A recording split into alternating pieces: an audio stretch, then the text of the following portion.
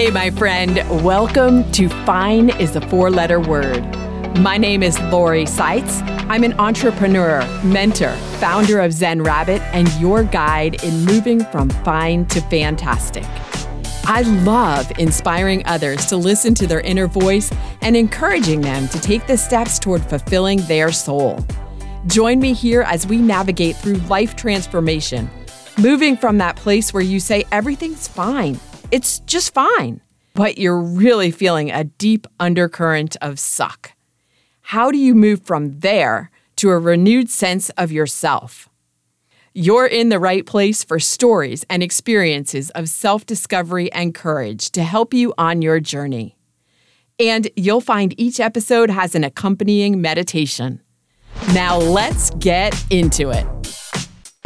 My guest in this episode is Pam Russell. We're talking about growing up in a family without any emotions, not feeling good enough under the pressure to be perfect, and what happens when you allow yourself to open up and be vulnerable in the company of other women.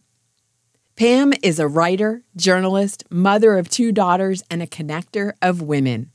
She and I met through her Facebook group, Hot Women of an Uncertain Age.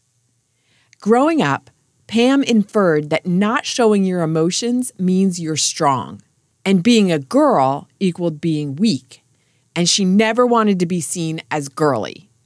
It wasn't until she started talking with a therapist a few years ago that she realized she even had emotions because she had never allowed herself to access them.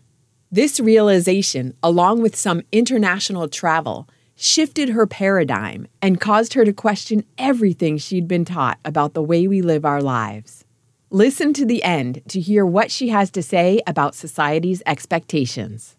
Quick reminder, today's episode is sponsored by Zen Rabbit. If you're tired of feeling like your life is stuck at fine, and you'd like to move closer to a life that lights you up and fills you with excitement, go to zenrabbit.com to learn more about the Fine to Fantastic program. It's a platform where you can tap into gratitude, connections, and courage with others who are looking for the same confidential space in which to bloom.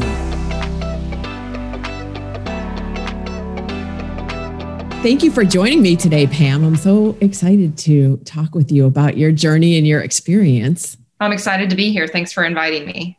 Yeah. So give me a brief overview of your early life. What was expected of you when you were growing up, and what beliefs were instilled in you, or what beliefs did you pick up? I think that growing up, it was a traditional family. We lived in Indiana and then we moved to Florida when I was about 16.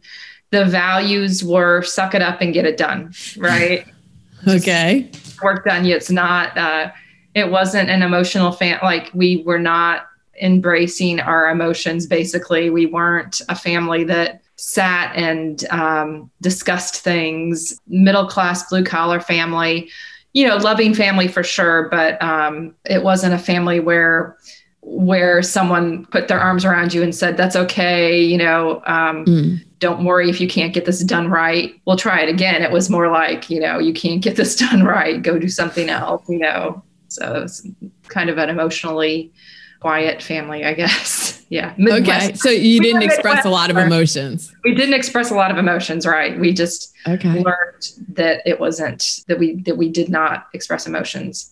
And then how did you live the first 20, 25 years of your adult life? Tell me a little bit of the story there. I was a woman of action, like you just did stuff. You just did what you could in school. You did stuff around the house. You did not, I know younger, we certainly had our leisure time, but certainly as we got to be teenagers, hanging out and just doing nothing wasn't really acceptable. We did have a period where my dad was in Florida, my mom was in Indiana, and that was a little more lax. We didn't have in some respects, but in other respects, she, because she was a single mom at that time, we did have more responsibility in some aspects around the house. But I wouldn't say I was shy, but I certainly didn't understand my own emotions and didn't understand myself and didn't realize how important sharing your feelings were with other people to make a connection. And so that's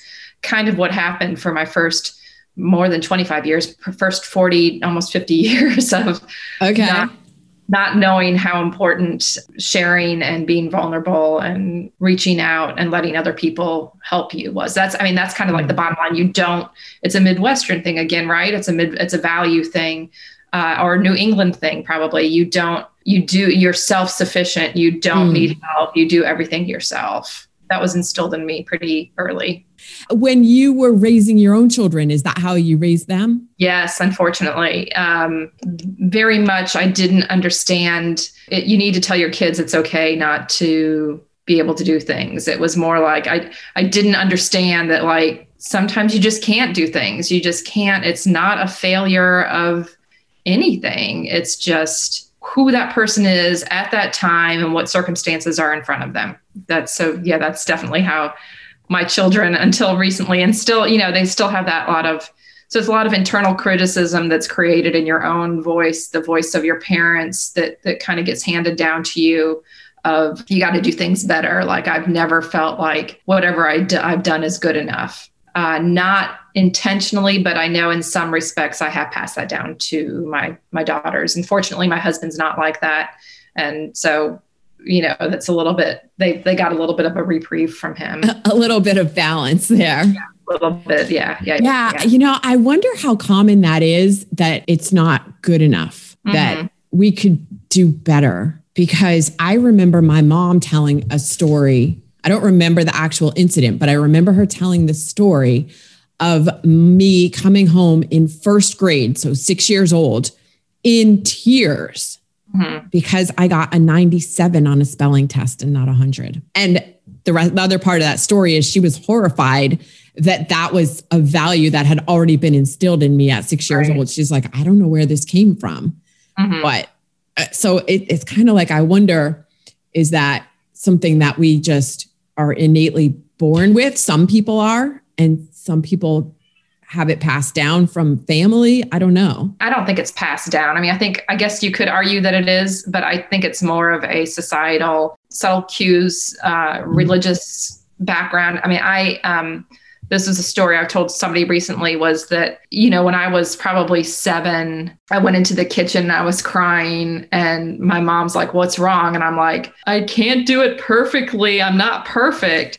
And she goes, "Honey, only Jesus is perfect, she's like, "Not even Jesus was perfect." And, I recall that internal dialogue saying, "No, I'm going to be perfect." And where that came from, I know that came from, my upbringing for sure. I know now that, but I lived with that, and I still live with that a little bit. I think that in the group that you and I are in, the Hot Women group, the questionnaire that was sent out, one of the question was, what is your proudest moment or biggest success?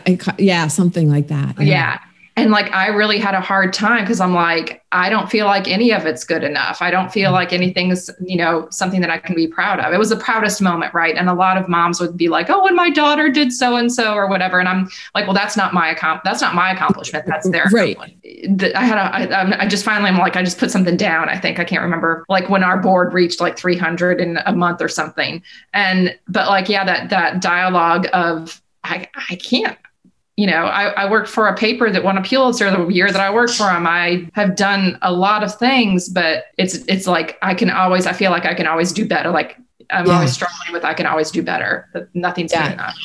So I'm curious, what's your birth order? I'm the youngest. My brother is 3 years older. Yeah. That's interesting, only because it seems like a lot of times that's an oldest child thing. Yes. Yeah. That's my case. I'm the oldest. So I just was wondering if that had any effect, but I guess not. So I know that you are going through a big life transition right now. Before we get to that, how long were you in Fine? Everything's fine here. Yeah. That's how I lived my adult life, basically. I got married at 24, and that entire time I would say that I lived in Fine.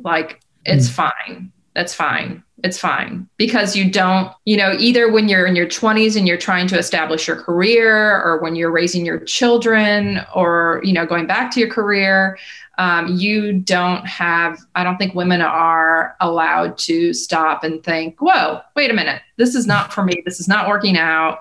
I am not fine, because it's viewed as a weakness, right? If you're emotional, then, oh, well, it's a typical woman thing. Yeah. So that the whole time has been fine until over the last 3 years, probably 2 years, that I've broken out of fine. So, and I didn't realize there was another way of being, Lori. I did. Okay. All right. So, which brings up the question I was going to ask you is, did you talk to your friends about everything being fine, but not really feeling fine? Nope. No, that was not, that was because I don't think I recognized it. I think that's the thing, is you don't recognize it when you're in that. I'm learning that I'm a person who doesn't, and I think everybody's different, right? But I think that I am a person that doesn't recognize my own feelings. Like, I had a hard time. I'd struggled with like other people can read me, but I don't read myself. So, right. Which would go back to your childhood, where you were basically not allowed to have feelings. Right. So I just didn't acknowledge them. I didn't know that I had feelings that were, I don't know, valid, but like, I just stuffed everything down. Wow. Yeah. Okay. And then what happened? My husband and I started just kind of exploring our marriage, and we broke out of the box of what we were doing, for better or worse. And now we're in the process of separating. We've been separated since October, but it's been a 18-month journey or so. But actually, conversely, what happened was that was important. But as important was the fact that I met up in January of 2020, a year ago. I had some travel planned. And so I went to Los Angeles and I went to Washington, D.C. in the same trip. And when I was in Los Angeles, I talked to 2 women that I'd known for a long time, and I was vulnerable with them. And I told them about some of the struggles and some of the things that I was going through. And it was like a magic box had opened up to me, because being vulnerable with these women, they reciprocated, and they were vulnerable and open with me. And same thing happened. So I met 2 women separately, and no, it was actually 3 women. And then I went to Washington, D.C., and same thing happened. And so that's when I came back and I started the Hot Women of an Uncertain Age board, because I'm like, we're not talking. We're not talking about anything. And I don't think that women talk that much. I mean, I think we talk about stuff that's not important. I think we talk about kids. Kids are important, but that's not really who we are. We might talk about careers. A lot of women talk about clothes and TV shows and things like that. That's fine. That's entertainment, but that's not really a connection. That's not a point of connection. And that's kind of where I failed, because I did never like to talk about, TV shows or fashion or whatever. So that's not really who I am. I'm not a small talk person, but that's not a failure. No, but it's like, that's not who I am. And so, but that accessing this deep well of women who had all these emotions and wanted to talk, right? And then also conversely, the year before that, I'd been to India, and that opened up my eyes to how everything is, wow. And the year before that, we went to Vietnam. So international travel, where we showed up in Vietnam and people were like driving on the wrong side of the street, and people were just walking across the traffic, and it like threw everything that I knew up into question. It's like, oh my God, the way that we live our lives, the rules that we follow are not set in stone. They're not, they're just a construct. And why do we have to follow those rules? So yeah, so the trips to Vietnam, the trip to India, kind of our marital difficulties, and then, being vulnerable with other women, and then being open up to us, and then starting the conversation on Facebook with the group of women has literally changed my life. And I would say, of all of those, I think having more women friends and talking and connecting with the women has been the biggest of those. Cool. So I want to go back to the women that you just met them in LA, and then they're old friends. They were old friends. Oh, okay. All right. Okay. I wasn't clear on that. No, there were friends that some, to varying levels, we had been friends for a long time, but we didn't have the friendship where I could call up somebody and say, I'm struggling, help me. Right. Yeah. Okay. And now I could with those women. Right. And they could to me. Yeah. Okay. And so we don't know how this story goes because you're still going through it. And that's a cool thing. Some of my guests have stories where, nobody knows how the story ends because we're all still alive, obviously. But sometimes they've gotten through that particular period of transition so they can talk to how it's turned out. You and I, we're in our journey, are still in the midst of it. So I don't know. I'll let you know. Really. Yeah, I think it's definitely positive though. It's so you feel like you're making the right decision? Absolutely. Yeah. Like the separation from my husband and then, the self-awareness and I can't remember who I was talking to the other day, but I was telling them that, sometimes I'm really happy and I have a much wider depth and breadth of emotions than I used to. So like I was fairly flat. At least I felt flat internally. Although again, I think that manifested as it was anger. Other people saw that as anger. Now I have like this morning, I was really happy and I'm just so excited and it's such a great day. And tomorrow may not be that great and it's okay. It's more of a roller coaster. I don't know if that's perimenopause or if it's just whatever it is, but I like it. I like being able to have different emotions and sit with them and process them. Yeah. Well, that's really being human. Mm-hmm. It's about feeling the emotions, and we've labeled emotions as negative and positive, but they're really just all emotions. Like some of them may feel better than others, but it's all part of the human experience.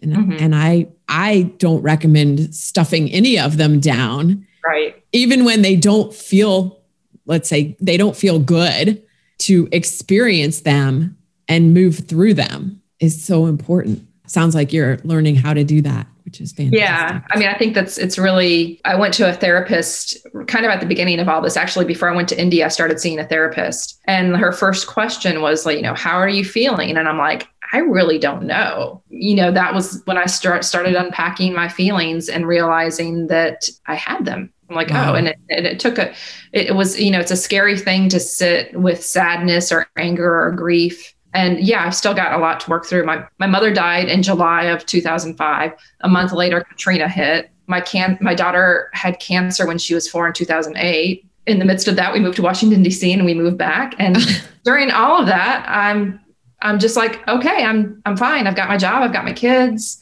We're packing, we're unpacking, we're moving. We're just doing the thing. We're just doing it. Yeah.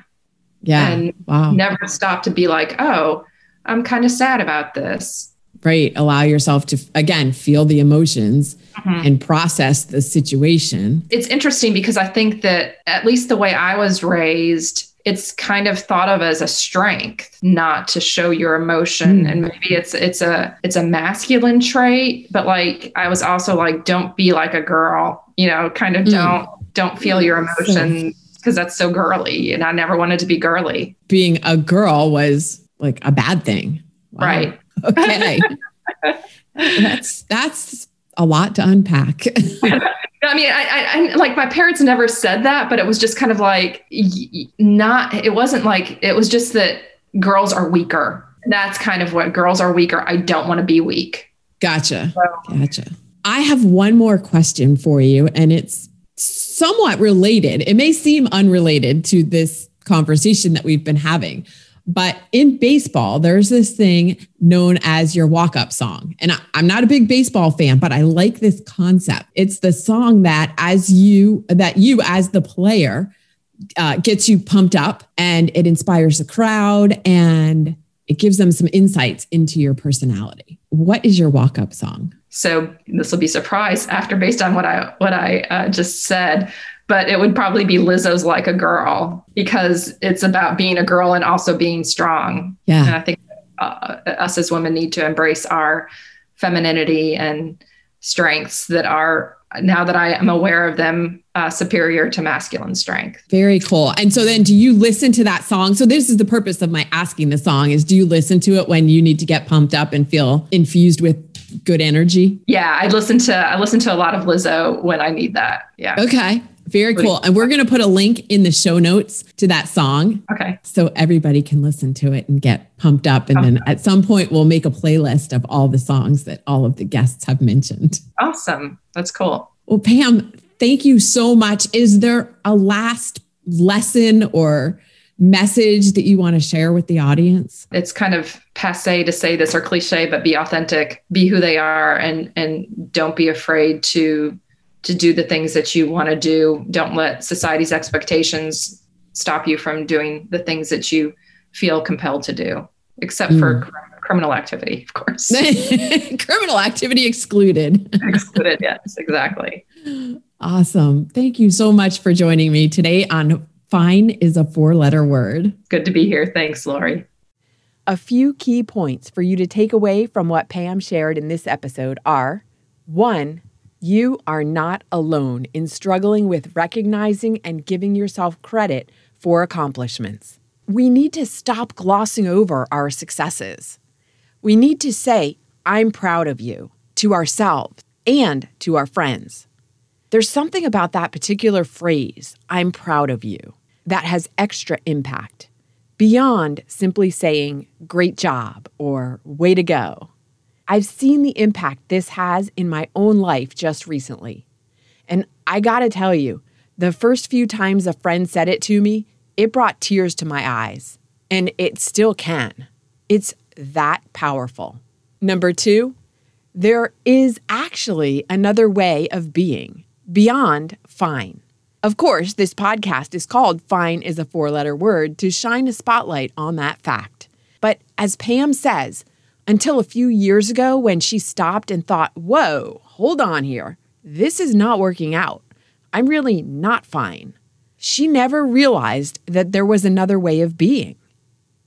Number 3, once again, and this keeps coming up, your feelings are valid. No matter what you're feeling, it's what you're feeling. Allow yourself to feel. Like it or not, this is part of being human. Number 4, when you are open and vulnerable with others, they will reciprocate. And it's in those moments of vulnerability that you can really connect with someone. And connection is very different than simply communicating. It's much deeper. Number 5, the rules we follow, the way we live our lives, are not set in stone. Question those rules. Vishen Lakhiani, founder of Mindvalley and author of the book The Code of the Extraordinary Mind, calls them brules, as in bullshit rules. Don't be afraid to do the things that you want to do. Don't let society's expectations stop you from doing the things you feel compelled to do. Thanks for being here and subscribing to Fine is a 4-letter word. Please share this show with a friend. If you're feeling especially generous, leave a review so other women like you can discover the show too. It's on Apple, Spotify, Google Podcasts, Amazon Music, Stitcher, and all the major podcast directories. And I'd love to hear what's happening in your world. Join me on social. On Instagram, it's zen_rabbit. You can find links to the other platforms at zenrabbit.com. Before you go, remember to take a moment to think about what you're grateful for today. And lastly, you can find this week's meditation queued up right after this episode. Or maybe it's just before, depending on where you're listening. Look for it, you'll find it, because you always find exactly what you're looking for. Remember that.